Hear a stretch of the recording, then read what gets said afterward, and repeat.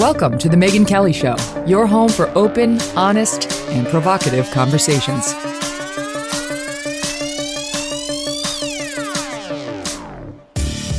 Hey everyone, I'm Megyn Kelly. Welcome to The Megyn Kelly Show. Today we have a great program for you. There's so much to go over. One of my favorite people, he is such a great guest, is here, John McWhorter. We're going to kick it off with him in a minute by discussing former President Barack Obama calling issues that Republican and other voters too, it's not just a Republican thing, care about nothing more than, quote, phony culture wars. This is an effort to support Terry McAuliffe down in Virginia. And the culture war down there involves the National School Board issue, the man who alleged his daughter was raped. There's an update on that. Is that a phony culture war? We'll talk about it. We're also going to discuss the fact that the National School Boards Association has now retracted that letter that likened upset parents to domestic terrorists. What a turnaround, right? What a crazy turnaround. So we'll get into what that means for the DOJ investigation and an absolutely disgusting new attack on former Secretary of State Condoleezza Rice, who for some reason went on The View this week. And boy, did the knives come out. Then later, we're going to talk a little bit of sports because the Celtics star, Enes Kanter, oh my gosh, have you heard of? So I didn't know Enes Kanter. You know, I don't know sports, but something extraordinary happened with this guy. He absolutely torched Nike in a new video that's really about China. And that's why it's so extraordinary. He was mad that Nike has remained silent on China's human rights abuses. And you know what happens in the NBA when you criticize China? They completely cut you out of their basketball feed over there. It can cost you hundreds of millions of dollars. We saw that happen once before. And this guy, Enes Kanter, went off. He called out LeBron James by name, Michael Jordan by name. So who is this guy? And what's going to happen now? And should there be about several hundred more like him in the NBA, finding the stones to do this? I'm going to take it up with a guy named Ethan Strauss. Ethan is a sports journalist who writes for Substack after he left the establishment sports media recently. And he's not afraid to go to the uncomfortable places, so he's going to fit right in here. First, though, we begin with John McWhorter. John is a linguistics professor at Columbia University and an opinion writer now for the New York Times and the author of the new book, Woke Racism: How a New Religion Has Betrayed Black America. John, great to have you back. Thanks for being here. Good to be here, Megyn. Thank you very much. All right, so let's kick it off with Barack Obama, which he's trying to get Terry McAuliffe elected back into the governor's mansion. And this has become a tighter and tighter race because McAuliffe committed a pretty big political blunder on stage at one of these debates, saying parents shouldn't really have anything to do with the curriculum that their child is taught in a school. And his Republican opponent got all over him, Glenn Youngkin, on that in all these ads and so on. And now it's getting tighter and tighter. And McAuliffe, who had this as basically a straightaway, he could lose. The odds are he's probably going to win, but it's gotten a lot tighter because of that statement. So Barack Obama was called in. He's the big gun in the Democratic Party and went down there and said the following. We don't have time to be wasting on these phony, trumped-up culture wars, this fake outrage that right-wing media peddles to juice their ratings, and the fact that he's willing to go along with it instead of talking about serious problems that actually affect serious people, that's a shame. Your take on it, because I'll tell you, I mean, I have virtually every single one of my friends is a liberal. You know, I've spent the past 20 years in New York, and I don't know a mom who's not upset about what's happening in the schools from, you know, it could be COVID mask policy, could be CRT, could be the trans ideology being shoved down the throats of, 8-year-olds who aren't ready for it and so on. I don't think this is a phony culture war at all, and I don't think it's entirely driven by the right. What do you think? Yeah, there is a massive disconnect between the way we are trained to talk about what's going on and what's actually going on. And I should say, I'm a big Obama fan. I have no animus against him at all. And I know that sometimes he needs to play politics because that was and is his job. But on this one, no, we're not talking about a phony culture war. This is not the people yelling and screaming about tenured radicals taking over university campuses 20 years ago. Something really serious is going on that really does hurt people, and disproportionately it's Black people, because part of these culture wars involves white liberal people being taught that to be a good person, you're supposed to excuse Black people from real challenge, that you're supposed to treat Black people essentially like children as a way of atoning for America's moral stain of slavery and Jim Crow. And all of this stuff, in terms of what you do in the present tense, is really scary. And so, for example, CRT. We're supposed to think that there's certain people who are just dedicated to racism and slavery not being taught in schools, and that these are people who don't understand that America has some explaining to do. But that's not what most people who have a problem with CRT in schools are thinking about. We're talking about what sorts of ideas, what sorts of self-conceptions you impose upon children, not law students reading articles 30 years ago, but children now in classrooms.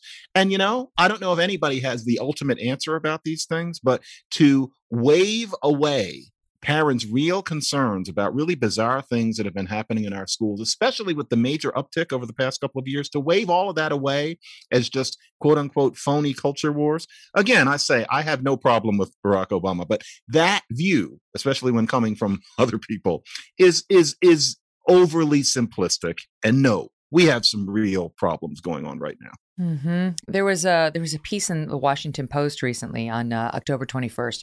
It was authored by Jack Schneider, an assistant professor of education at the University of Massachusetts Lowell, and Jennifer Berkshire, freelance journalist, who are more on the "this is a phony culture war" side. They said this is a Republican-driven thing, this objection to CRT, that they are working right now to ensure their base turns out in force by stoking white racial grievance. And they say that the recent Firestone over critical race theory is a perfect case in point. Quote, never mind that this concept from legal scholarship isn't actually taught in K through 12 schools, or that it isn't what most protesters believe it to be. And they talk about how Republicans are gaining an electoral advantage by convincing their base that white children are being taught to hate themselves, their family, and their country. Can you speak to that? Because we hear this more and more from people defending what's happening in schools. It's not critical race theory. That's a fake boogeyman. That's a law school concept. And people who say it's being taught are not correct. My own take on it is there's a theory that gets taught in law schools, that may not be the exact thing that's being taught. It's become a short form for this racial division that's being stoked. You can call it whatever you want to call it. It's been given this useful short form because before it had that, I think thanks to Chris Rufo, none of us really had a short form way of describing what was happening. Mm-hmm. Yeah, those people need to stop that. I mean, I frankly think at this point that they're aware that what they're doing is a rhetorical trick. It's a straw man. Nobody has claimed that obscure legal doctrine is being taught to people who are 7 years old. Why would that happen? Why would anybody think so?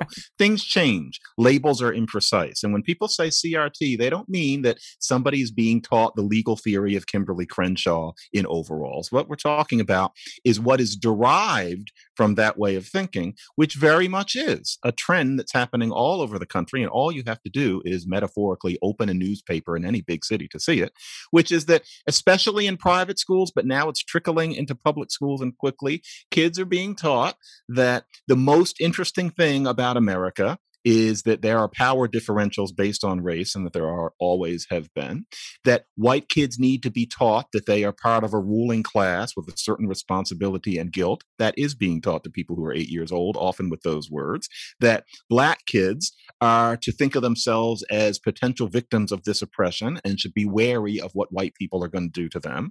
These things are actually happening, including kids being separated into different groups. And what it comes down to at this point is this. It's been happening for such a short time that there are not academic surveys yet of exactly where this is happening and to what degree. But the anecdotal and journalistic evidence is coming so fast and thick that we can say this quite simply. If there were exactly this much evidence of cops killing Black men, one in Detroit, one in Atlanta, one in New England, something happens in LA, and you have a whole bunch of them. If that was what there was, that would be considered, because it is, a national epidemic, racist stain. America has a problem. America must atone. All it would take is exactly the amount of evidence that we have for this takeover of CRT. People like me who are worried about it are not crazy. We're watching what's happening. And if this is really all about the right wing, if it's all about these people waving the flag and, wishing that Ronald Reagan was still around, I don't know what world these people are in, because I'm hearing problems with this from moms with, half a glass of Chardonnay on a play date who vote Democratic and are blue American people with higher degrees who are really worried about what's happening in their schools. I think that we've got to stop this idea that it's only about descendants of Newt Gingrich on this. This is a national problem, and people who are worried about CRT are not people who are wishing that Dwight D. Eisenhower was still president. There's something larger going on. It's I've said before, when I had Glenn and Coleman Hughes on my show a year ago, we talked about why I pulled my kids from the New York City private schools, and it was all of this stuff. It was all this stuff. But you can call it whatever you want. In my school, they were promoting an article by some so-called scholar saying in every classroom where white children learn, there is a future killer cop. You don't have to call that CRT. I don't care what you call that. Just don't teach it to my child. Don't teach it to his classmates. Couldn't care less. You can call it whatever you want, but I want it to stop.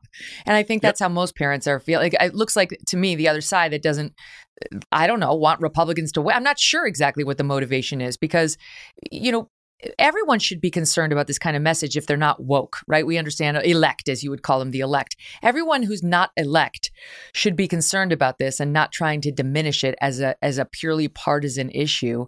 It's not. And in part, it's what your whole new book is about. Before we get to that, though, let's stay on Virginia and McWhorter and Youngkin for just 1 second, because one of the things that's come out of Virginia is that one of the items cited by the National Association of School Boards as evidence that parents might be looked at as domestic terrorists now was dad in Virginia who showed up at a school board meeting and was dragged out and was made sort of the poster boy for bad behavior at a school board meeting.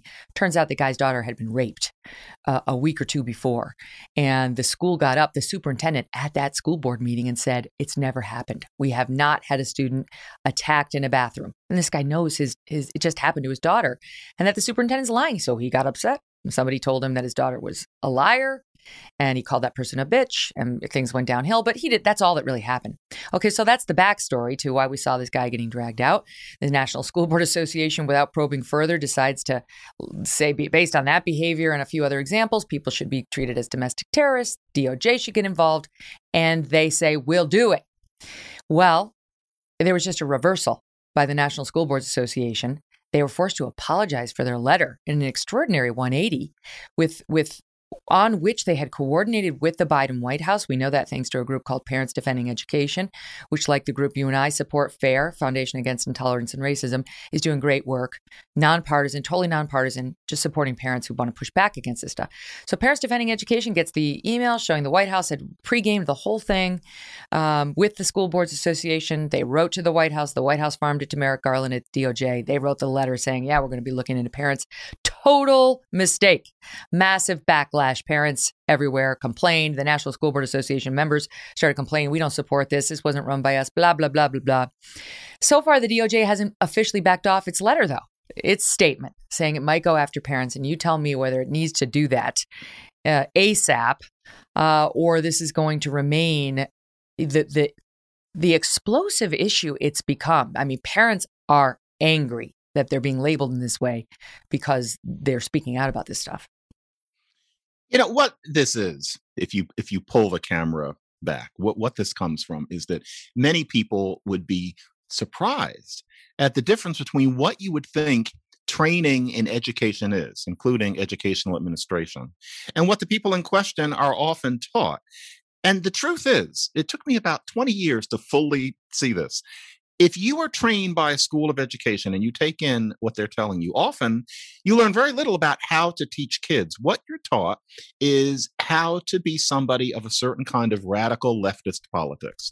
And, God bless radical leftist politics. But in another universe, there wouldn't be this massive intersection between a field that's supposed to be about how to teach kids how to read and write and do arithmetic and teaching them a certain radical and sometimes even utopian political view, which frankly these days is very much infused with this thing that we're calling CRT. And so what that means is that when parents resist when parents resist a certain orthodoxy, such as sometimes trying to say that the fact that there are a disproportionate number of Black boys who are violent in a school doesn't mean that the Black boys should not be expelled, then you are treated as some kind of moral pervert because you're not committed to battling power differentials. That's what a lot of this comes from. It's the teachers. It's also the administrators. The idea is that it's okay for somebody to be violent in a school because it's kind of a symbolic fight against the establishment, and you don't want to be bigoted against Black boys, for example.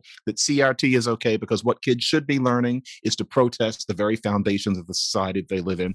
That's what these people believe. And I'm not trying to make them sound like fanatics, but they, in a very placid but unreachable sense, do believe that that is the soul of what education and educational institutions are. That, I have to stick in the plug, is the sort of thing that woke racism is about. Not specifically school. I don't want people to think this is a book about education. No, it's about, not. frankly, the world. But that is the ideology that we're talking about. So Condoleezza Rice goes on The View, and why, I cannot tell you. This was not necessary for her, but she did. And they asked her thoughts on CRT, and she gave them. I'm going to play them in 1 second in part. Boy, oh boy, is she getting attacked. I mean, she's getting attacked, of course, by the mainstream press.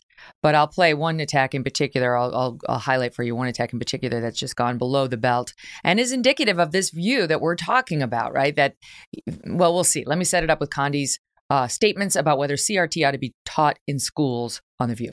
It either seems so big that somehow white people now have to feel guilty for everything that happened in the past. I don't think that's very productive. Or Black people have to feel disempowered by race. I would like Black kids to be completely empowered, to know that they are beautiful in their Blackness. But in order to do that, I don't have to make white kids feel bad for being white. It goes back to how we teach the history. That's what I'm saying. We teach the good and we teach the bad of history. Yep, but right. What we don't do is make 7 and 10-year-olds feel that they are somehow bad people because of the color of their skin. We've been through that. Yeah. Yes. And we don't need to do that again. So Whoopi kind of pushed back saying, well, we need to teach history. And Condi wasn't saying we don't need to teach history. She was saying you don't have to shame children for the color of their skin in doing that. So cue this guy Touré. He got fired from MSNBC for incendiary comments along these same lines. He now writes for The Griot, and he writes that her stance on CRT, quote, proves she's a foot soldier for white supremacy. Her appearance was offensive and disgusting. And her thoughts on CRT are completely white-centric as they revolve around the thoughts and needs of white people. Her primary argument against CRT is that history should not be taught in a way that makes white kids feel bad. And he goes on to say, I hope they do feel bad. And says, if your white kid doesn't feel bad when he learns about how all the stories where, quote, white people knock us down and stand on our necks and then ask why we're on the ground, I really don't care about them. I don't care if learning it makes them feel bad. They ought to feel bad. Your thoughts on that? Touré is an interesting figure. I'm disappointed in him on this, frankly. He wrote a book about 10 years ago called Who's Afraid of Post-Blackness? And yet it's not clear to me in a comment like that how this is post-Black. It strikes me as an alarmingly easy ditch of thought to fall into. I think it's cruel to call Condoleezza Rice a white supremacist. It's just not necessary to hurl names like that around so indiscriminately. It's not right. I'm sorry. And really, what it comes down to is this: Touré is assuming that the proper view, that the Black view, I guess, is that we need white people to walk around feeling guilty for things that they as individuals didn't do. I think Touré is assuming that the case for that vision has been made in an impregnable way, but it hasn't.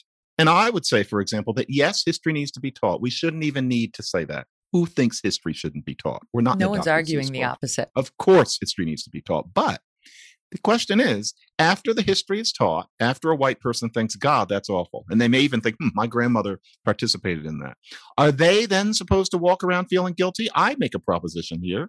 No. And I'm not alone. And there are a great many Black people who feel the same way. I can definitely say I am a Black man and I think about it all the time. And yet I do not need, for my sense of well-being, white people to walk around feeling guilty about things that they as individuals didn't do. I hereby make that statement. I do not consider it naive. It is not immoral. It is shared by millions of Black people. The idea that white people need to walk around feeling guilty is largely a conceit of the intelligentsia and certain elements in the media. All power to them, but it is not truth. And as such, for Condoleezza Rice, with her lifetime's experience, including growing up in the segregated effing South, she grew up in serious racism of a kind that neither me nor Toure ever had to deal with. For her to be called a white supremacist and for her views to be called revolting, I just think that it's extreme, it's rhetorical, it's not fair, and it's not truth. A great many of us, and by us I mean Black people, don't need that white guilt that a certain other kind of Black person seems to think is so necessary for us to overcome. They have a case to make. I'd like to hear it. And as you point out in your book, it's not just a certain other kind of Black person, it's certain other white people who are pushing, these messages, maybe even more, the so-called elect that have decided that in penance for sins of the father, mother, or whatever, that they need to spend their lives somehow doing penance and making it up to the Black community per Robin DiAngelo. So we're going to have more with John McWhorter next. His views on so many things are fascinating, and we're going to ask him about the latest because there's an update on the Dave Chappelle saga, and we'll get into his latest book, which I know you're going to find really interesting. Stay with us.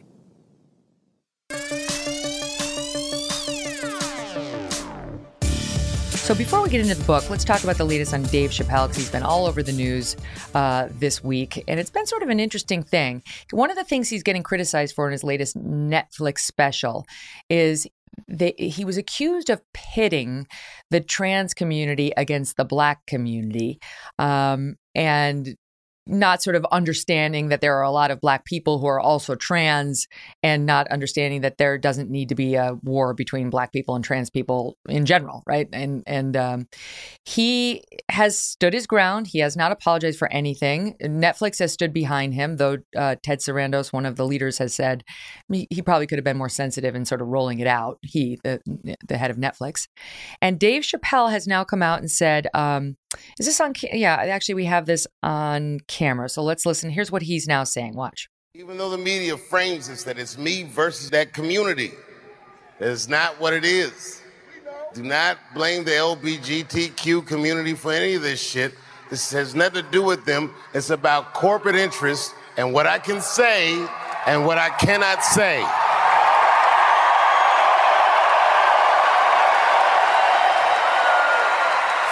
To the transgender community, I am more than willing to give you an audience, but you will not summon me. I am not bending to anybody's demands.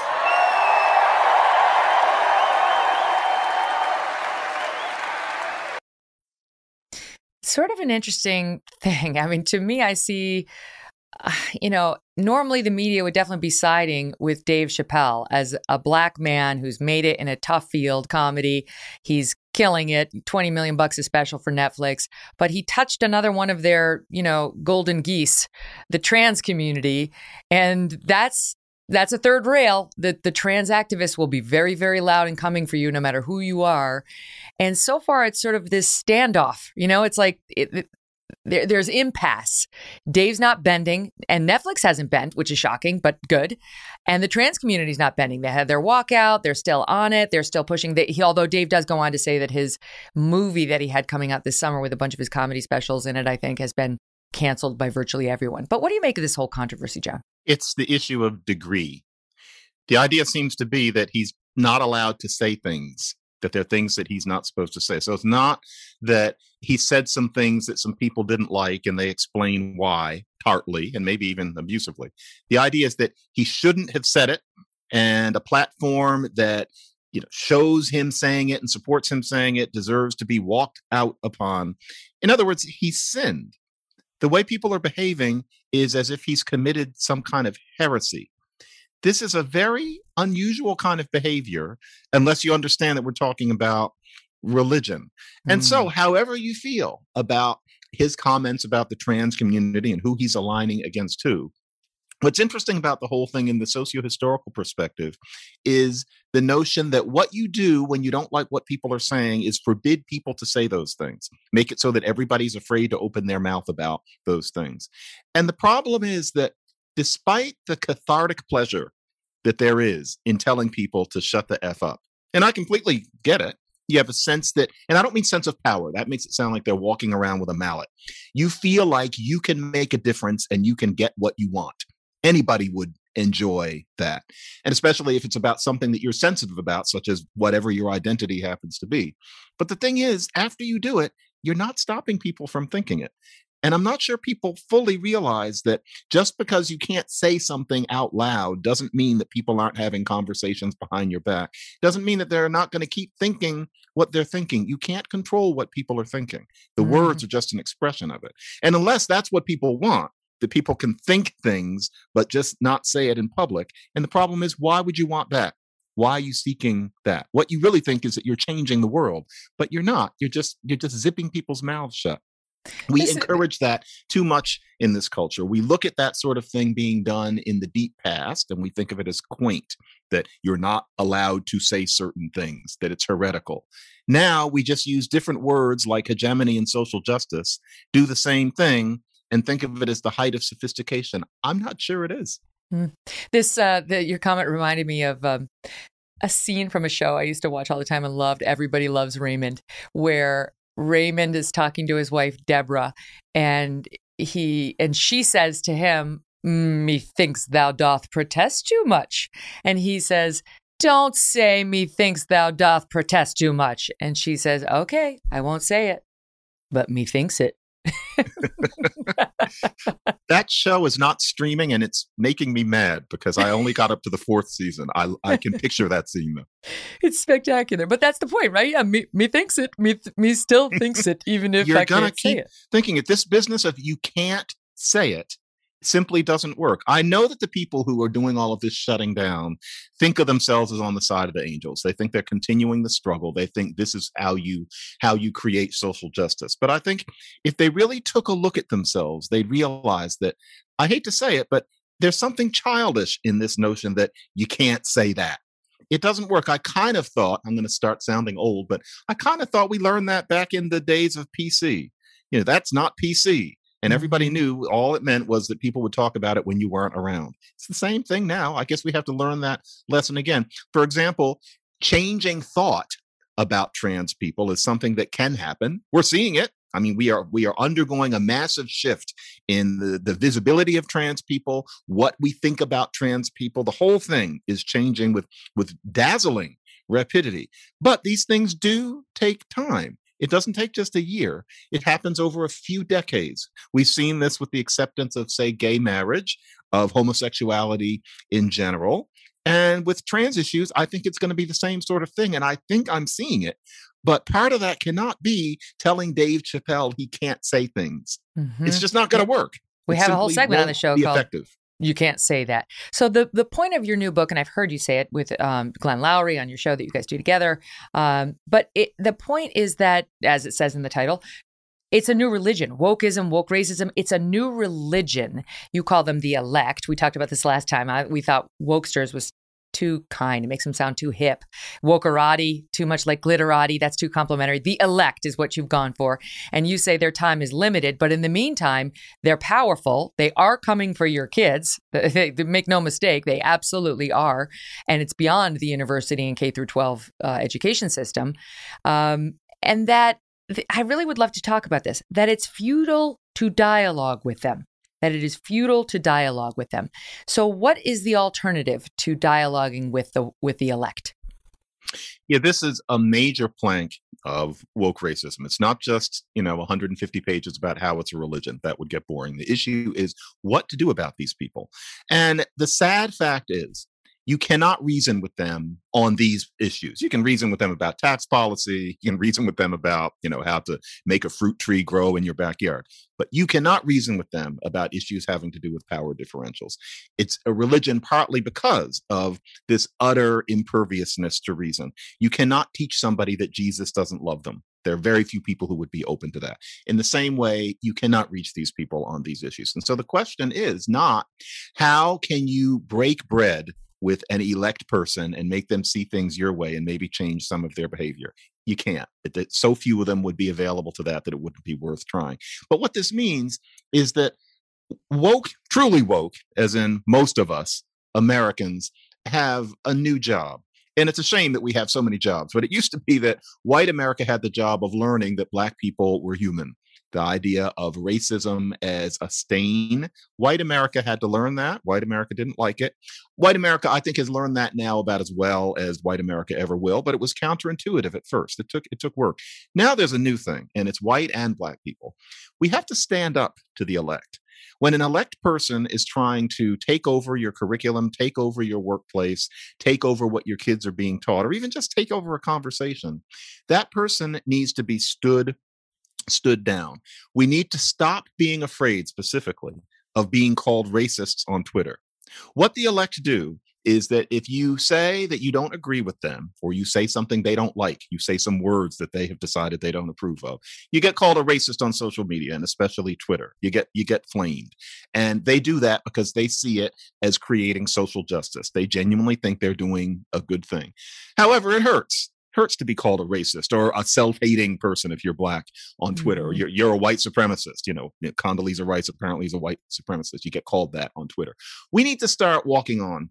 We need to get used to it. People often ask me, how can I stop them from calling me a racist? And I say, you can't. You have to watch them calling you a racist when you open up your phone and realize that it'll die down in a week or two and walk on. Some people will be more in a position to do this than others. For some people, and I hear from at least one a day, it's their job that's on the line. They can't speak out or they lose their job. But that's not everybody. There are little things that almost everybody can do in the meantime to teach the elect that they can't run the show. And I don't want to chase the elect out of the room. They want to chase us out of the room. I don't want to chase them out of the room. I want them to sit down at the table where they were circa 2010 and give their ideas, and one listens. One needs to hear things from the hard left. Very slowly, they can help us push life forward.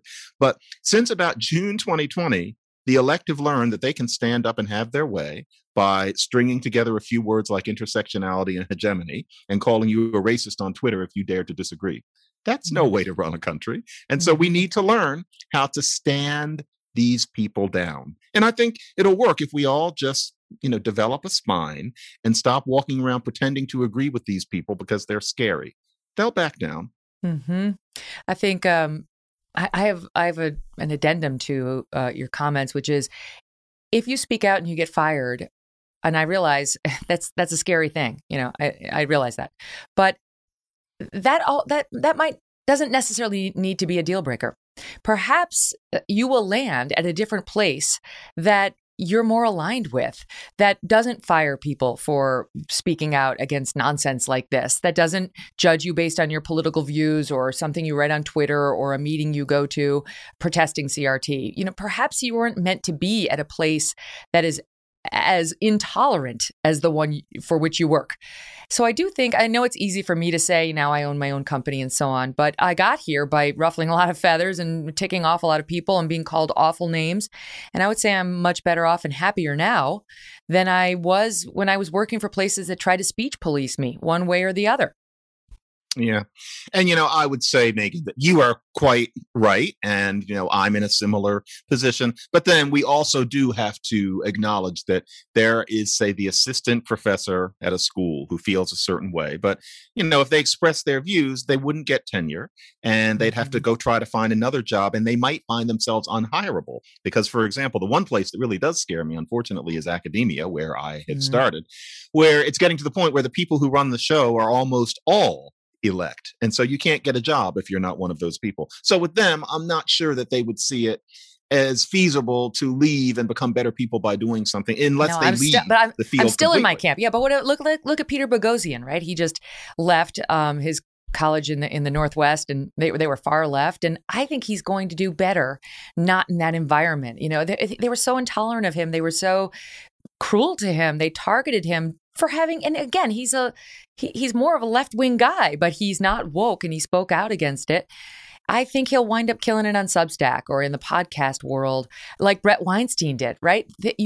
I think you can't dispute that his life has settled in a better place now than it was when he was on the college campus with his wife, Heather, and they were being targeted. I just think, I don't know if it's the universe, if it's God, if it's karma, was something happens where if you just continue working it, continue rowing, you will ultimately land in a better place if you stick by your own ethics, your own morals, and you don't let your voice be silenced. It's not to say you have to scream every position you have from the rooftops, but I think this is an important fight, and we need as many soldiers in it as we can get.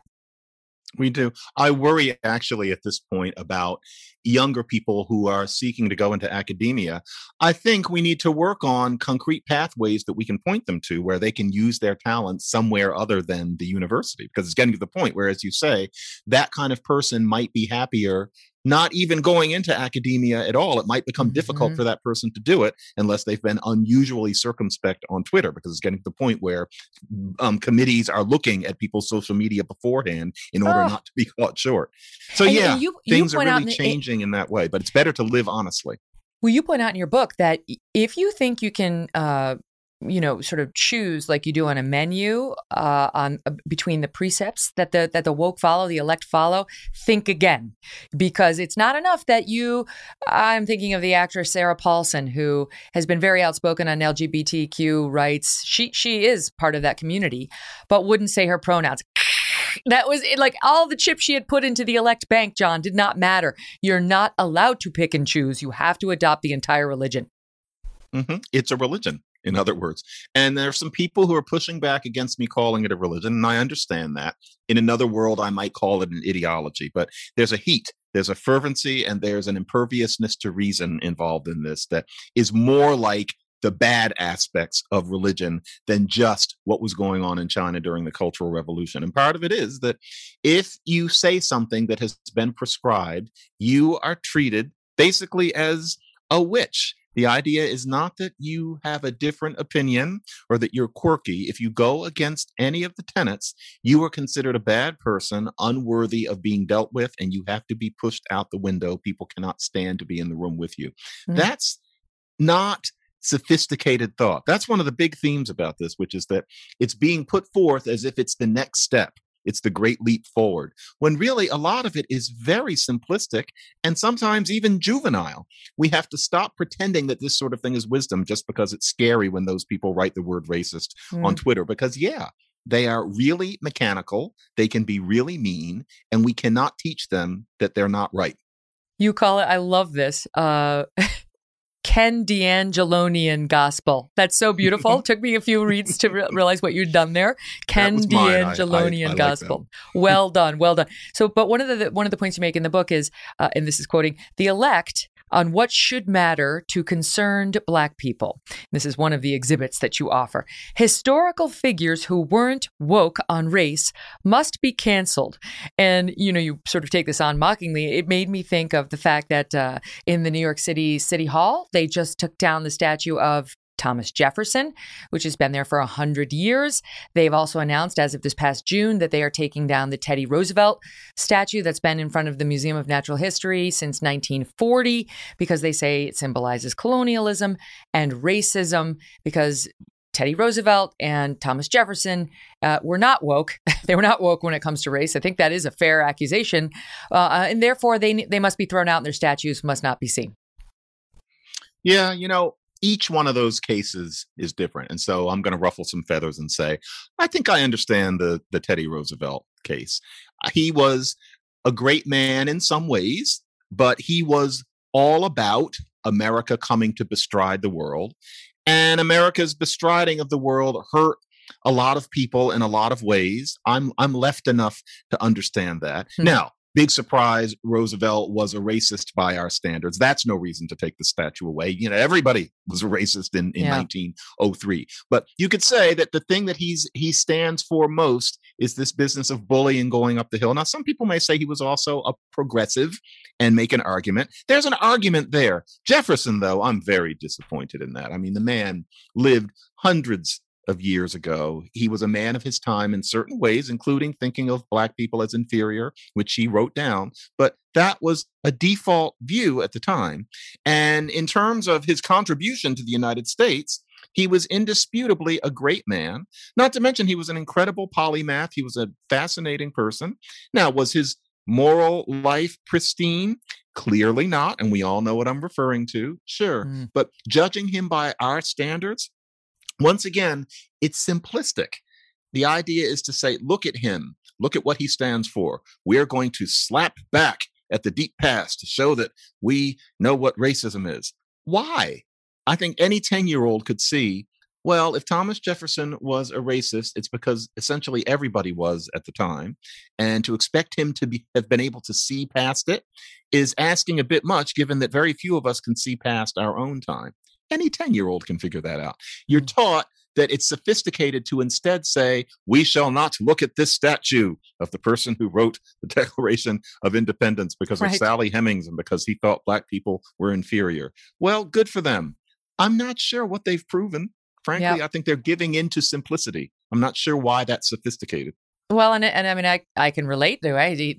The women were not in the Declaration of Independence either. We did not get a mention. Do I hold it against Thomas Jefferson? Do I think he was not pro-equality when it comes to women's rights? I do believe that. I don't care.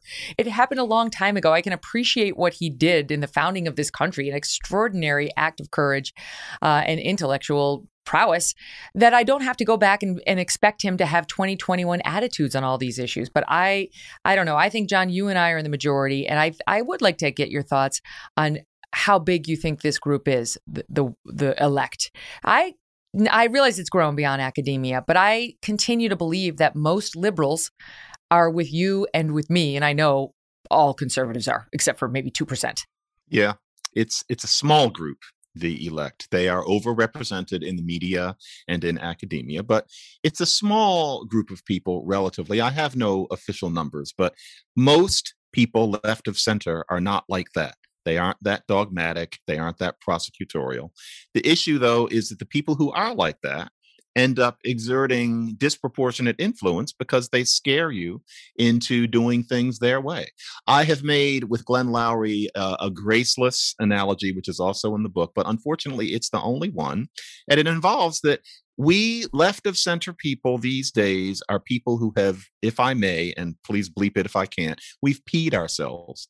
I see that all over, where people are pretending to agree with a certain kind of angry vocal person who will call you dirty names in the public square if you don't pretend to agree with them.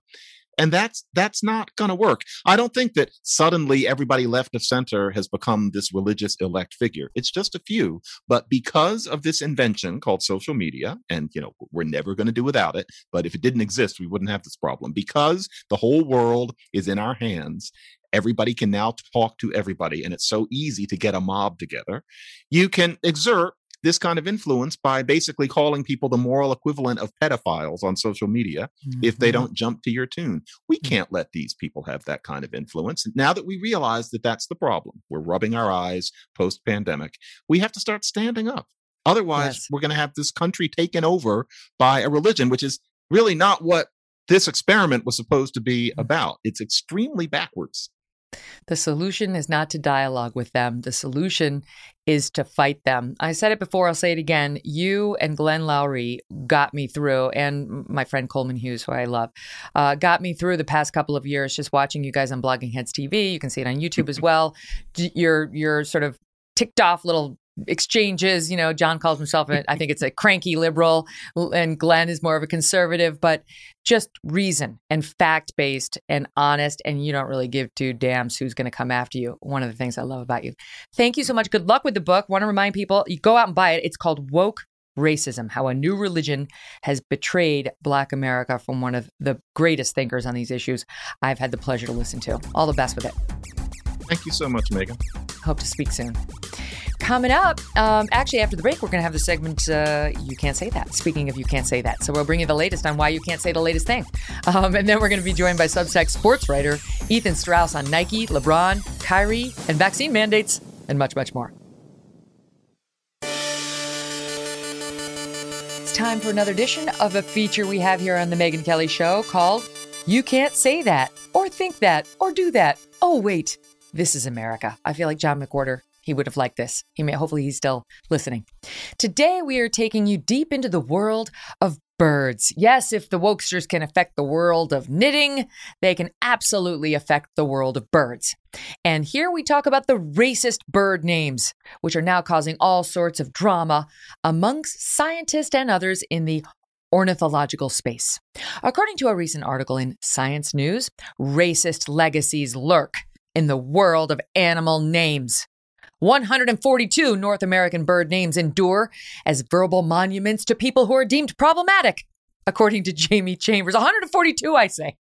For example, there is the beautiful yellow and black Scots Oriole found in California. Look at it. Yeah, you can tell it's going to be problematic. Scots Oriole, found in California, which was named after Winfield Scott. He killed Native Americans along the Trail of Tears. How'd he get a bird? Scots Oriole, you got to go in 2021. Thankfully, there are bird lovers with a whole lot of time on their hands, including a grassroots campaign called Bird Names for Birds, which has made it a mission to replace all eponymous bird names with descriptive ones. I don't really know what they mean. What does that mean? But then there's a group opposing that effort, and that's the American Ornithological Society, which initially rejected a recent effort to rename the bird known as McCowan's longspur, named after a Confederate general. They don't think you need to rename the Confederate bird. But then after pushback, the society changed its mind, saying, well, we're going to undergo a new name-changing process because, as the president there says, we are committed to changing these harmful and exclusionary bird names. Oh, God. And remember, it's not just birds. No, it's not. For example, the gypsy moth has been deemed problematic because gypsy is considered by some to be a slur for the Romani people. So the next time you call a moth a gypsy or an oriole a Scot, you just remember you're a racist. And you can't say that or think that or do that. Oh, wait, this is America. Don't go away. Coming up, we got a sports journalist who broke away from mainstream media to report on all sorts of things like China and the NBA. We are going to lead with that when Ethan Strauss joins us next.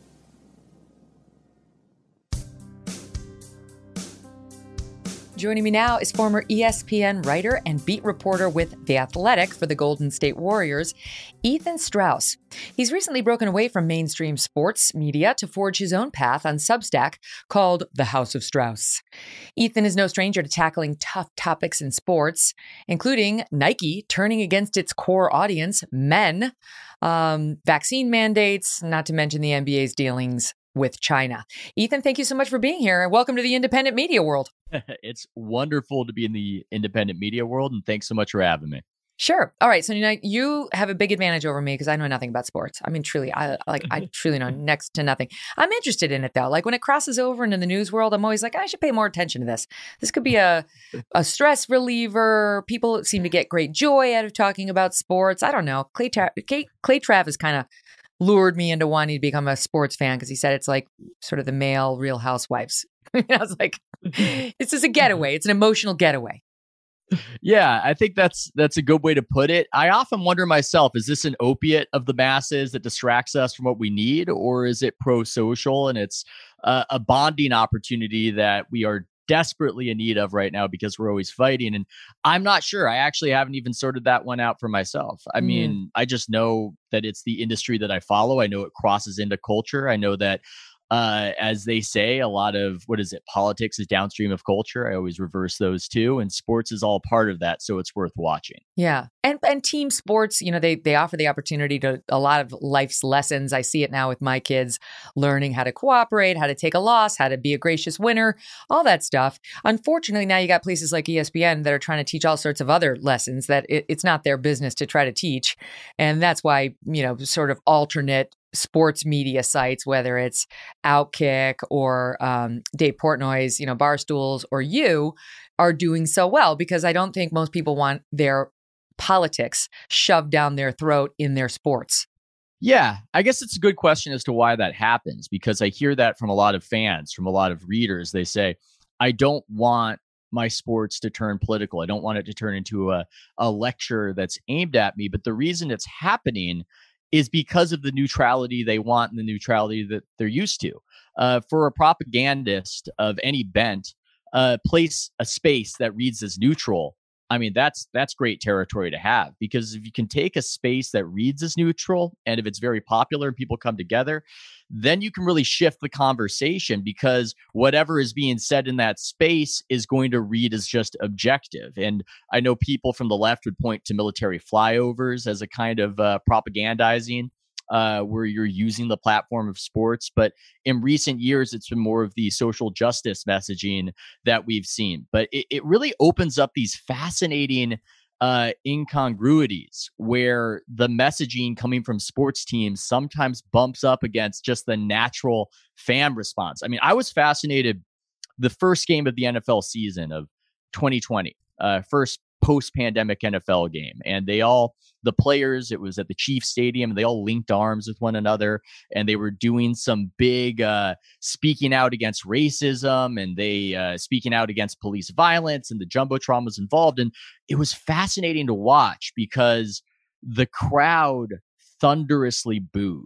And you could just look at the faces of the players and these just visages of shock as it washed over them, because they had been on social media for months during that hot and heavy summer of 2020.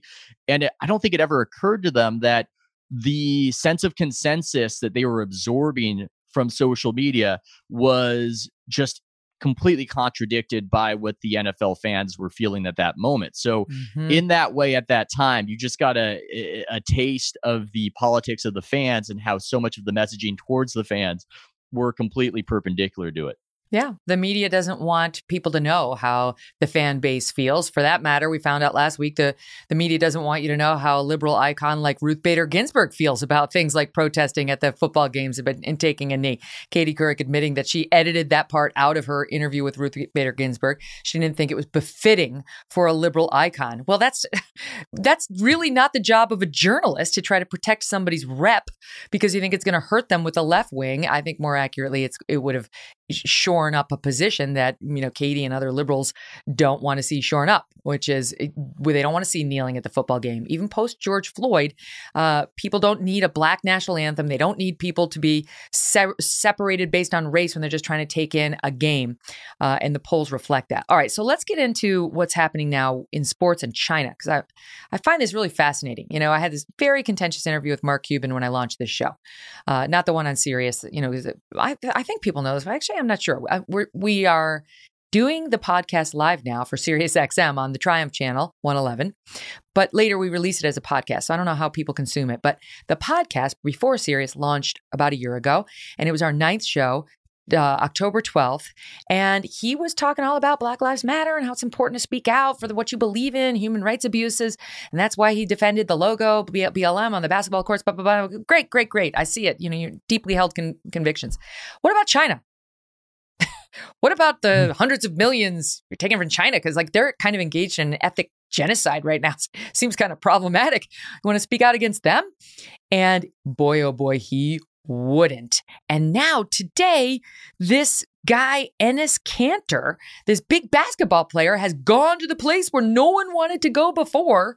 There was one guy who spoke out. It was like a team coach or a team manager, but Mark Cuban certainly didn't. So I'll give you just a flavor of what happened with Mark Cuban, because we have it queued up, and then I want to get to the news of the day. Enes Kanter taking the stand as boldly and bravely as anybody I've seen. Here was Cuban refusing to do it. Why would the NBA take $500 million plus from a country that is engaging in ethnic cleansing? So basically you're saying that nobody should do business with China ever. Why don't you just answer my question? No, Megan, I'm just trying to get to the root of it. So why you're would just the NBA trying to do that? You are the one who because said, they are a customer. They are a customer of ours. And guess what, Megan? I'm okay with doing business with China. I wish I could solve all the world's problems, Megan. I'm sure you do too, but we can't. And so we have to pick our battles. And while you'd like to get proclamations so you can create a clip that says, look what I got Mark to say, You don't want to deal with the actual action item. You might think silence is violence, but action gets change, right? And so when I start to talk about your creating action, he's not alone. That's how most people in the NBA would defend it. They will not condemn China. Oh my God. I remember listening to that interview at the time, and it was fascinating. I mean, credit to Mark Cuban for showing up and facing the fire, but to just take a step back, I know we'll return to China in the NBA. I found it so fascinating because he had been on such a run on Twitter. He had been tweeting a lot going into that interview, Megan, and it seemed like he wasn't prepared. And he had these little rejoinders I remember that he was using with you. For instance, at one point you were confronting him with the ratings falling apart for the NBA, and he made some point about the Kentucky Derby having bad ratings, and he said, "Are horses woke?" And you just did the auditory equivalent of just kind of blinking at him and going, "No, here's the question." And I think it was just a fascinating just case of somebody getting used to the Twitter environment, how you can have a snappy rejoinder and have your cheering section and walk away, and it leaves them utterly unprepared to deal with a real interview. He fell apart. He was terrible in that interview. It's uncomfortable. He sounds angry. And it's because there's no moral defense. There's no moral defense in doing business with China when you are promoting yourself as a brand in the way that the NBA has. And we can get into that and how they promoted themselves. There's no defense for it. And what gets so frustrating is I actually will take the answer that he eventually gives, which is it's about the money. What gets so frustrating and insulting is when the NBA tries to pretend it's something else. I mean, I'm looking... I could look at just some of the stuff Adam Silver, the commissioner, says is so ridiculous and insulting about their position on China. I remember a few months back where he's asked about it, and I'm reading the quote. "You know, as a former political science major from Duke University, I'm still a believer in soft power. I think these cultural exchanges are critically important." And he goes on and on and on again about how this is somehow going to cool the tension between these two nuclear This is going to save the Uyghurs. Superpowers. The Muslim minority that's being tortured. Sure. It's ridiculous. And I think there's a component to this conversation that is getting ignored by a lot of the media, though. And that's that we're living in the aftermath of failure when it comes to the NBA's China policy, to say nothing of the moral concerns you're talking about. The NBA had this big colonial adventure into China. They were going to make a ton of money, and they were going to incubate a bunch of Chinese superstars in the NBA. You know, everybody remembers Yao Ming. He was 7'6" in the early 2000s, and from China, I know it was him. a big deal. It was a big deal, pardon the pun. So the NBA funded all these academies in China. Adam Silver in 2017, the NBA commissioner, was expressing frustration that there were no NBA players from China. And there are still no NBA players from China. So when you see China punishing the NBA and cutting off contact sporadically as punishment for a player like Enes Kanter criticizing Xi Jinping, or criticizing the former general manager of the Rockets, now the 76ers, Daryl Morey, for doing a free Hong Kong tweet, there's this element of, well, there's no real leverage that the NBA has over China because China is a very nationalistic country that likes to promote nationalism, and there are no Chinese players in the NBA. So because of that, I just think the dynamic is broken. It's like one of those election nights where you get the results early in the night and you know that South Carolina has gone red or California has gone blue, and we just haven't counted up the votes. The NBA in China is a dead dynamic. It's not going to work. Trying to stand on both of them is like trying to stand on two rafts that are floating in opposite directions. And the NBA has been so cynical on this issue as to be naive. That's my conclusion. I just don't see much of a future for it. And that's the thing that was so infuriating about, Cuban. And I do give him credit for coming on. And frankly, I probably wouldn't have gone as hard on him if he hadn't been so incendiary on Twitter. He loves to pick fights, especially on these issues, dropping F-bombs, going after people like Ted Cruz, and sort of always trying to get the last word. And with me, it was a real live human being who had facts and, kept pressing him. And it was a different dynamic. I'd love to have him on again. I'll give him a second chance. He could have another bite at the apple. But that's sort of why I really want to get into it, because if you're going to play the moral arbiter of us all and lecture on BLM and why, the United States has so much work to do when it comes to how it treats its people, and then take money from this regime that's forcing sterilizations on women, putting them into work camps against their will and so on, you can spare me. Please, you've lost the moral authority. It's like Joe Biden lecturing us on sexism in the United States when, girls are now getting their heads chopped off by the Taliban in Afghanistan. He can stop. Because they're there exposed because we pulled out so soon. So let me ask you about this guy. It's Enos? It's not Enos Kanter? Frankly, I just know him as Kanter. Is it Enos? Is it Ennis? I'm not sure. I just know he's from a Turkey, badass. And I know he's an NBA journeyman center who has had many outspoken positions over the years. Okay, so badass Kanter. Kanter, he decides, unlike everybody else. So literally the only person who has spoken out about human rights abuses in China is that guy you just mentioned, who's now running the 76ers. And the 76ers are being punished by China, right? They're not airing their games on Tencent. And now Ennis's team, because Ennis said the following. Here's a clip. Dear Nike, your company says that you are making a positive impact in our communities. And that is true. Yes, you are. Here in the United States. But when it comes to China, Nike remains silent. You are scared to speak up. Don't forget, every time you put those shoes on your feet or you put that t-shirt on your back, there are so many tears and so much oppression and so much blood behind it all. To the owner of Nike, Phil Knight, I have a message for you. How about I book a plane tickets for us? Let's fly to China together. We can try to visit these slave labor camps, and you can see it with your own eyes. LeBron James and Michael Jordan, you guys are welcome to come too. He's like throwing down. All right, so who does he play for? He plays for the Celtics. He doesn't get a lot of playing time. I would caution a little bit. I do think he's at the end of his career. He's not wrong about anything he's saying. I mean, this is all correct. But he has had a tendency, a little bit like Kyrie Irving, to do attention-getting things. I'm not denying that he feels a moral compunction in this instance, and I'm not denying that there is an element of bravery to it.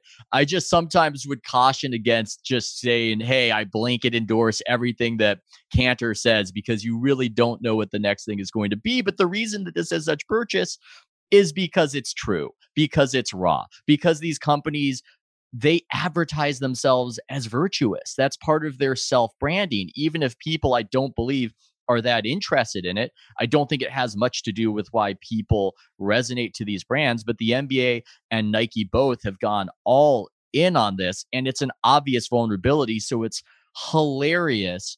And there's an element of schadenfreude when somebody like Enes Kanter just takes a fire poker and just presses on it. It's right. funny because they can't handle it. They really have nothing to say. They get angry like Mark Cuban does. Well, so what's going to happen? Because what I hear is that they're not airing. So China's now already not airing the 76ers games. And, the poor 76ers, because they really had nothing to do with it. The guy said the remarks when he was at another team, the one other guy. I say that facetiously because good for that guy for taking a stand. But now he takes a stand, and now they're not going to air the Celtics games. And that, I guess, could be worth hundreds of millions of dollars. I mean, that's actually going to cost, is it the Celtics or the NBA, a lot of money? I would say mostly the NBA. Before the Daryl Morey tweet in 2019, the Free Hong Kong tweet that initially caused the NBA to get bounced off CCTV in China, China accounted for 15% of basketball-related income. So that's quite a bit. It was really amusing in the aftermath of that, by the way, Megan, because all these NBA people were asked about it, and they would say the same thing, which is, it's complicated. We don't understand China. And I thought to myself, all the major superstars every offseason fly to China to hawk their shoes. I mean, there's no country other than the United States that the NBA has become more obsessed with than China. But suddenly when this issue pops into the foreground, it's, I don't know anything. Please don't ask me. I haven't done my research. I have no idea. And I will say that there's this additional component that I think is being underplayed because, yes, China, ethnic cleansing, horrible. Hong Kong, terrible. But there's this other aspect of it where, are we really just going to be hunky-dory with this rival superpower that does want to supplant us, is not shy about it, has spies all throughout our university system, has incubated, whether by accident or whatever else, the virus that has killed over 700,000 of our fellow citizens in addition to shutting down the world. And it's funny, Megan, because you look at this situation You look at where the NBA is on it. You look at where China is on it. And then you look at Gallup polling that says that 79% of Americans disapprove or have negative approval of China. And you think to yourself, why is this not getting more of a representation among people of influence? Why are they not criticizing China? Why is somebody like Kyrie Irving on the Nets getting more criticism for spreading coronavirus because he doesn't want to take a vaccine than the nation of China? There is a massive incongruity, it seems, with what public sentiment in the United States is towards this nation, and what anybody with influence and power, anybody with money seems to say about it. Can I tell you something just anecdotally? A couple of years ago, a couple summers ago, before the virus, I just swung by basically this sort of big think tank get together of all these muckety mucks in journalism, in tech, and beyond, representatives from all these industries and some celebrities. And it was very pro-China. And Mila Kunis, the wife of Ashton Kutcher and successful actress in her own right, both of them were there. And she stood up and she said, why is everyone so unabashedly pro-China in this room? Don't we have reason to believe they're spying on us, that they're an enemy to us, that they're working against us militarily? I was like, oh my God, look at her go. You go, girl. And the room, the media elites, the tech elites, all sorts of industries were like, and didn't expressly accuse her of being a bigot, but it was kind of like, if you're so small-minded, you can't understand how the partnership we can have with China could change both worlds for the better, then we can't explain it to you, dumbass Hollywood actress. All right, I'm being too harsh. That's not really, but that was essentially the messaging. And she sat down and she was right. She was right, but it was an example of how the elites won't allow that kind of coverage or talk to take place. No, they're greedy. They want the money, and then they make it about something else because they know that looks bad, and it's about ping pong diplomacy or whatever Adam Silver is using as a justification.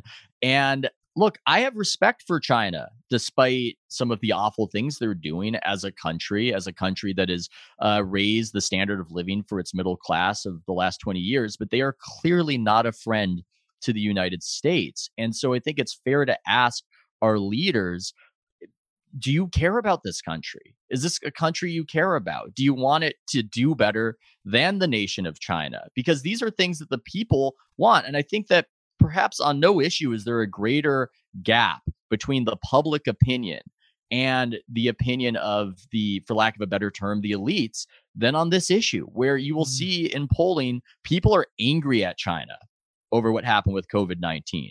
Mm-hmm. Who's their tribune? Who's their voice at the New York Times, on CNN? And one of the main reasons why this voice does not exist, Megan, as you know, is the intense corruption when it comes to these multinational media companies. I mean, just look at it. You look at Comcast, for instance. Well, they're building theme parks in China. China can just cut off the spigot immediately like they did with the NBA if there's any criticism towards their country. So you're not going to see a lot of criticism on NBC, for instance, towards China. Obviously, the same thing with ESPN, which is owned by Disney. Disney has so many interests in China, the movies, the theme parks. That's why you don't see any criticism. I mean, it's insane to me, Megan, that you have China just cutting off the NBA completely in the aftermath of a tweet from a general manager of an NBA team, a Free Hong Kong tweet. Where are the people on the set of ESPN saying that's crazy? Where are the people on the set of ESPN saying, in America, we should be allowed to say what we want? That's the way it works we here. Don't take kindly to people from other countries trying to control our speech via its corporate proxies. This is wrong. You don't see any of that. We're not teaching them anything. We're not teaching. We're bending the knee to them. That's what we're doing. No. And it is with the cooperation of companies like Nike that's gone completely woke and abandoned. You'd written this in a piece that I want to talk to you about. To sort of abandon its base men with its new woke messaging, and how's that working? I want to get into that next. Nike. We pulled a couple of ads to show the difference, the evolution of Nike. We'll talk about that, and also what ESPN did to Allison Williams, who's now found a new job with our pal Ben Shapiro. We'll talk about that in a minute.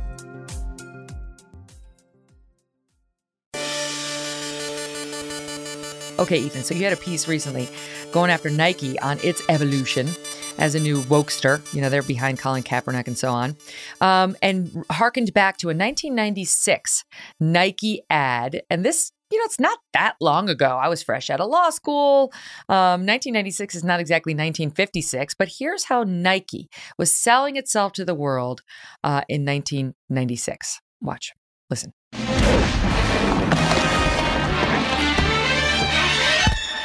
Au revoir.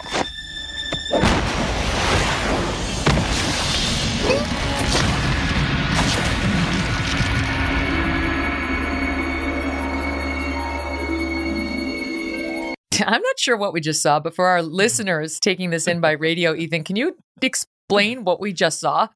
I thought you were going to play the Chicks Dig the Long Ball ad with the Atlanta Braves pitchers who were getting really into the home run chase to try to impress Heather Locklear. That was one that Americans remember. That ad that just played was this Nike Soccer Players versus the Devil ad that was super popular outside the United States that culminates. It's just a fun ad. It's all these great Nike soccer players and they're fighting Satan's army. It's the sort of weird stuff that Whedon and Kennedy, the ad firm that commissioned that one, did. And it ends with Eric Cantona, the French soccer star, super French guy, popping his collar and just kicking a fireball through the devil who is keeping goal. So that's a crazy ad too. But the main point was that Nike used to have very inventive ads, the kinds of ads that would stick and be remembered.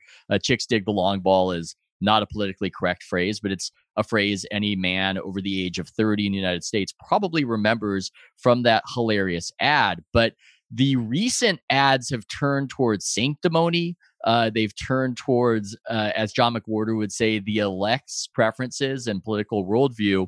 And now they're just lecturing people. They're not fun. They're not funny. They're just cringe. Mm-hmm. And we have an example of 2021 Nike. Take a listen to this. Here, you can be whoever you want. Class. Be with whoever you want. Or just be.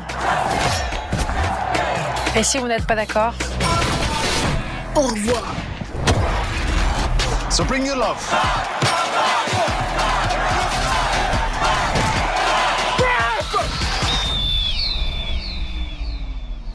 And leave the hate. Welcome to the land of new football. Size to build. Size to play. All right, that's enough of that. Let's get out of this. Okay, so you've seen a little. It's basically women with babies, two men kissing, woke, identity politics on display, and apparently my team really wants us to play one on basketball too. Watch this.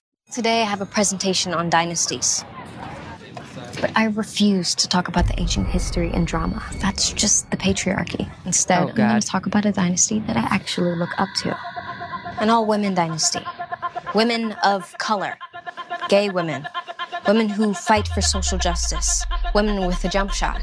A dynasty that makes your favorite men's basketball, football, and baseball teams look like amateurs. A dynasty with fire braids. A dynasty with sick style. A dynasty with crazy dimes. A dynasty that makes Alexander the Great look like Alexander the... Okay. The dynasty that's been reigning for the past 25 years. It's undefeated since '96. The USA basketball women's national team. Oh, my Lord. Oh, my Lord. This is ridiculous. I'm not subjected to these because I don't watch the sports channels, but this is absurd. That's how I knew I had something with this article, by the way, Megan. I showed it to my mom. My mom is very liberal, Sierra Club, that kind of thing. And she just started scoffing at some of these modern ads because they're beyond parody. They look like some SNL satire of modern orthodoxies. They're completely insane. And it's not charismatic. I don't think customers want to be lectured about the patriarchy when they're thinking about Nike, for instance. And they actually don't even have the convictions of their courage, because if you notice in that ad for the women's national team, there aren't any highlights of what the women's national team for the US, very successful, what they're doing. It's just all lecturing and these quick shots. And I think what's happening, I mean, a lot of things are happening, but one of them is this sort of, you had Ryan Holiday on, you guys talked about, there's this phrase I love, and it's actually a favorite of the Miami Heat general manager / president / whatever, Pat Riley, which is keep the main thing the main thing. Yep. these companies, whether it's the NBA, whether it's Nike, are not keeping the main thing the main thing. They've got a core market. They feel comfortable with that core market, but they're dreaming on this other market. I call it the undecided whale. When you're trying to grow as a business, you take for granted your core market. In the case of Nike, they're one of the few apparel companies that has far more male customers than female customers. They take it for granted and they just dream about how much money they could be making if they somehow get women to buy Nike. But the way they go about it is super cringe. It's not like those ads are appealing to women. Maybe you could contradict. Do they think women hate men? I mean, really, do they think we hate men?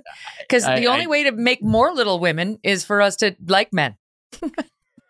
Yes, I would agree with that. I think there's this other thing happening in addition to this sort of undecided whale dynamic, which is the externalization of blame. Because Nike had a sexual harassment scandal, and a lot of the male leadership was ousted. And like Hollywood in Me Too, remember all those award shows where people would get up after Me Too? They would lecture you, Bob in Iowa, you need to change. It's time for all of us to change. It wasn't that we are in, I don't know, a completely depraved industry, a meat market with the casting couch. It's not us who need to change. We're externalizing it. We're making it about you. And I think that's also happening at Nike. Nike, when they do their messaging, they're not saying, hey, we're sorry, we screwed up. We need to change our culture. It's you, the patriarchy. We've got to stop. Now we have all sorts of crazy ambitions and goals that are related to it. In another ad, they said that they wish that the WNBA becomes more popular than the NBA that actually made Nike into the brand that it is, thanks to Michael Jordan. So, yeah, those are the two big dynamics as far as I see it: externalization of blame and undecided whale. Oh my God, it's ridiculous. It's so absurd. And it, like, just to think about all these companies doing business with China, it's the same thing. It's like, where's your ad talking about, okay, so you're upset about the patriarchy here in America? Like, where's your ad on the forced sterilizations? Oh, whoops, that's something you don't want to touch. How weird. I mean, it's amazing that they actually succeed in painting themselves as these heroes of, social justice warriors, and that, they're totally committed to all these values. People buy it because it's like them going and preaching and like kneeling at the altar of these social justice warriors. They're going to buy into that religion. They want those customers. And yet, as we just discussed with John McWhorter, it's not that big a group. They're just loud. Isn't there somebody in the marketing department of Nike or are these other groups to say, yo, this is bullshit. It's a very small group. What about the masses of America? Why would you thumb your middle finger at men and all the women who love them? Well, I think there's this other component, which is that they're insulated from consequence. You've got these companies in the United States, these mega corporations that have such a stranglehold on the market where there's some recent indicators that say that Nike sales have stagnated of late. I don't think the strategy is working, but they're so far ahead of the game. Like all major corporations, the stock market in the pandemic went way, way up. And so this is what you do when you get a little bit complacent. You start doing dumb stuff like this. You're not as hungry as you were in the 1990s where you're trying to be popular and be charismatic. It becomes about something else. And I think that's one of the most fascinating aspects of the modern era we're in is this other thing.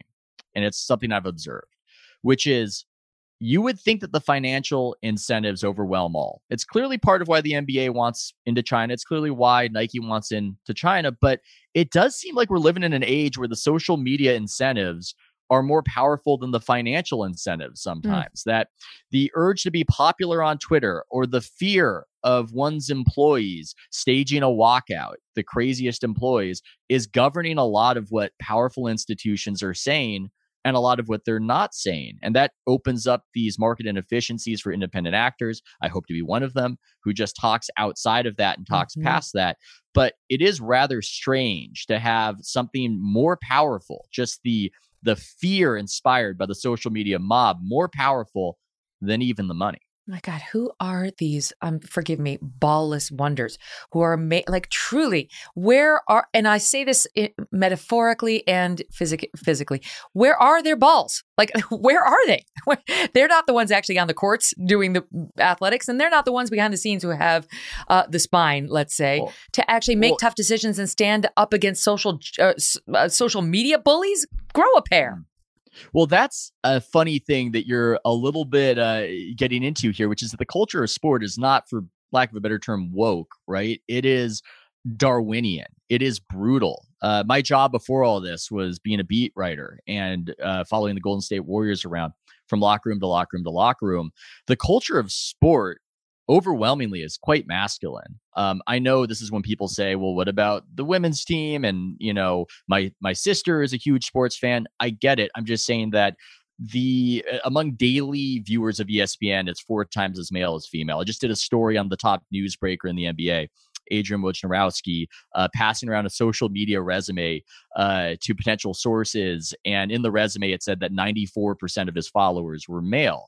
There's no country in the world that has more women who are sports fans than men. So it's a very masculinized space. It's the province mostly of men, not exclusively, but mostly. And so when you get into some of this messaging, especially on the issues of gender, there is an incongruity. There are things that cannot be reconciled, and it creates a lot of cringe messaging. I'm feeling it. All right, let's talk about Kyrie Irving, because he's been sort of celebrated as this hero because he isn't getting the vaccine. And now first they said you just can't play the away games. He plays for the Brooklyn Nets, but then they changed it to, you know what, you can't play for any games. It's just too complicated. And so you're not going to play. And he's sort of stood his ground. You had an interesting piece. I love pieces that make me think. I really do. And it was like, I get it. You know, he's being heralded by the right now as this sort of hero. Maybe not. And slow your roll. And let's see, because you might not know who you're talking about. Ted Cruz may not fully understand Kyrie Irving and his history and what he stands for. But can you expand on why you wrote that piece and what your point was? Yeah, I'm not any sort of expert on COVID or the civil liberties implications of mandates. I mean, I'm vaxxed, but it's just not an issue that I feel like I'm an expert on when it comes to cities making their laws versus corporations. I'll leave that to people like Glenn Greenwald, who goes on your program. But I did view him almost as a window into the two warring political movements. And I said, when you look at Kyrie Irving, somebody who, and I know people who've worked with him, gets a lot of his information about the world from sitting around and just watching Instagram video after Instagram video without much discernment, which has a lot to do with why he once came out and said that he thought the earth was flat, or at least that there wasn't enough proof of its roundness. To go from earlier, this guy being a man of the left, who was with the Standing Rock protesters. He wanted to blow up the 2020 NBA bubble playoffs for racial justice, and he was being heralded by Dave Zirin of The Nation as like Muhammad Ali. These were the names that were being used to comp Kyrie Irving when the left liked him. And now he takes his position on not wanting the vaccine. And you've got Ted Cruz praising his courage and people on the right saying, look up to Kyrie Irving. And the whole time, Kyrie Irving's just this guy. And I think it's part of this cultural dynamic. I think Peter Thiel has said that courage is in shorter supply than genius. So when somebody is being courageous and Kyrie is courageous, people will flock to him, and they won't necessarily ask questions about, does this guy have a process that makes sense? Is he sharp? Is he discerning? They just like that his courage overlaps with their cause. But beyond that, what I take from it is that conservatives are insecurely opportunistic and progressives are scornfully possessive. And so when you have an athlete, a black athlete, a lot of conservatives, they know, and they're animated by just the knowledge that when there's a vote, it's roughly 90% to 10% Democrat to Republican in the black community. And they know that a lot of black athletes don't like them very much. So there's any sort of overlap with any issue they like, they completely glom on and are obsequious and are praising Kyrie and holding him up. And on the other side, a lot of people on the left have that same knowledge and that same fear. They know they get 90% of black votes versus the 10%.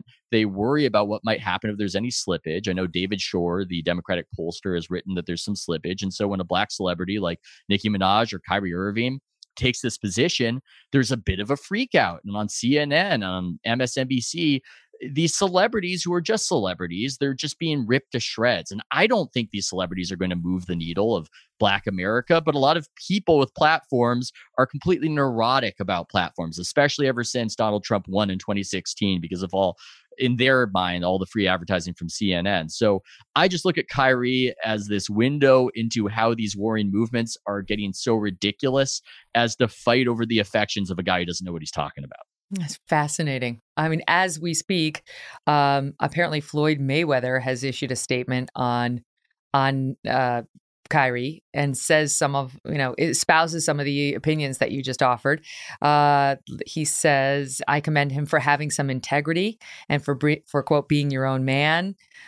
America's the land of the free, freedom of speech, religion, supposedly freedom to choose, never be controlled by money. I respect you for having some integrity, being your own man, free mind, makes his own choices, and an enslaved mind follows the crowd. Stand for something, fall for anything. One man can lead a revolution to stand up and fight for what's right. One choice, one word, one action can change the world. It's crazy how people hate you for being a leader. I hope your actions encourage many others to stand up and say enough is enough. I mean, but back to our other conversation, isn't this, I mean, I could make the case he found his balls. Sorry to be so crude, but you know what I mean? Like, there's so much pressure not to bitch about the vaccine. It's the vaccine mandate, apparently, he's upset about, and so are many others, but it sounds like he's not vaxxed. I don't know. There is something admirable about somebody going against the grain. Well, yeah, he's a ballsy guy. He hit the biggest shot maybe in NBA history, for some background, since I know you're not too into sports. So, thank you. I did not know that. He's a ballsy guy. He's got that. What's the phrase where fools rush in where angels fear to tread? I'm not saying that. Look, what I'm saying is that somebody could potentially take a principled, thoughtful position on refusing a mandate. I don't necessarily think that he's that guy, but he clearly has the courage to do it, which has put him into the fore. And put him into the news cycle that he's in right now. And it is funny, again, to just see the freak out from prestige media, which I think has abandoned their mandate to call balls and strikes and be objective, and are now in this position to prevent, as Tamir Kuran, the professor at Duke, calls a preference cascade, this fear that there is going to be one person who has a position and then another, and it just completely, like dominoes, I feel as though so much of the media right now is animated by guarding against a preference cascade among normal people that it is definitely tainting the coverage, and it's getting increasingly angry and increasingly paternalistic. And it's not just saying, hey, this is what Kyrie Irving thinks. It's, hey, you need to understand how bad he is. And that's the tone of the coverage. I go back to the Katie Couric things. It's so indicative of how the media thinks about their subjects and the rest of us. The other comment Couric made was something like she didn't think Ruth Bader Ginsburg understood the question. Ruth Bader Ginsburg understood virtually everything better than Katie Couric or I will ever understand anything. She was absolutely brilliant, even if you didn't share her politics. She was brilliant. But that's how they see, like the stupid masses need to have it explained to them by those of us who understand. But I object to the use of the term prestige media. They are not prestige media. You're prestige media. We're hopefully going to be prestige media. Their prestige is in the eye of the beholder. And I don't think that corporate folks have it. You're fun. I enjoyed talking to you, Ethan. I hope you come back. Well, the feeling is mutual. I'm a big fan of the podcast, and thanks for having me. Oh, my pleasure. All right, Ethan Strauss, a new superstar on our show, but an established one in his own right. And if you haven't checked him out on Substack, do it. He could use your support, and we should be supporting people who tell it like it is. Tomorrow, we've got MMA athlete and military vet Tim Kennedy, fascinating guy. In the meantime, if you'd like to support the show, I would love it if you'd go to youtube.com/Megyn Kelly and subscribe to the YouTube channel. You can watch the show there too, or show some clips to your friends. And you can also download the show as a podcast, Apple, Pandora, Spotify, Stitcher. We'll see you tomorrow. Thanks for listening to The Megyn Kelly Show. No BS, no agenda, and no fear.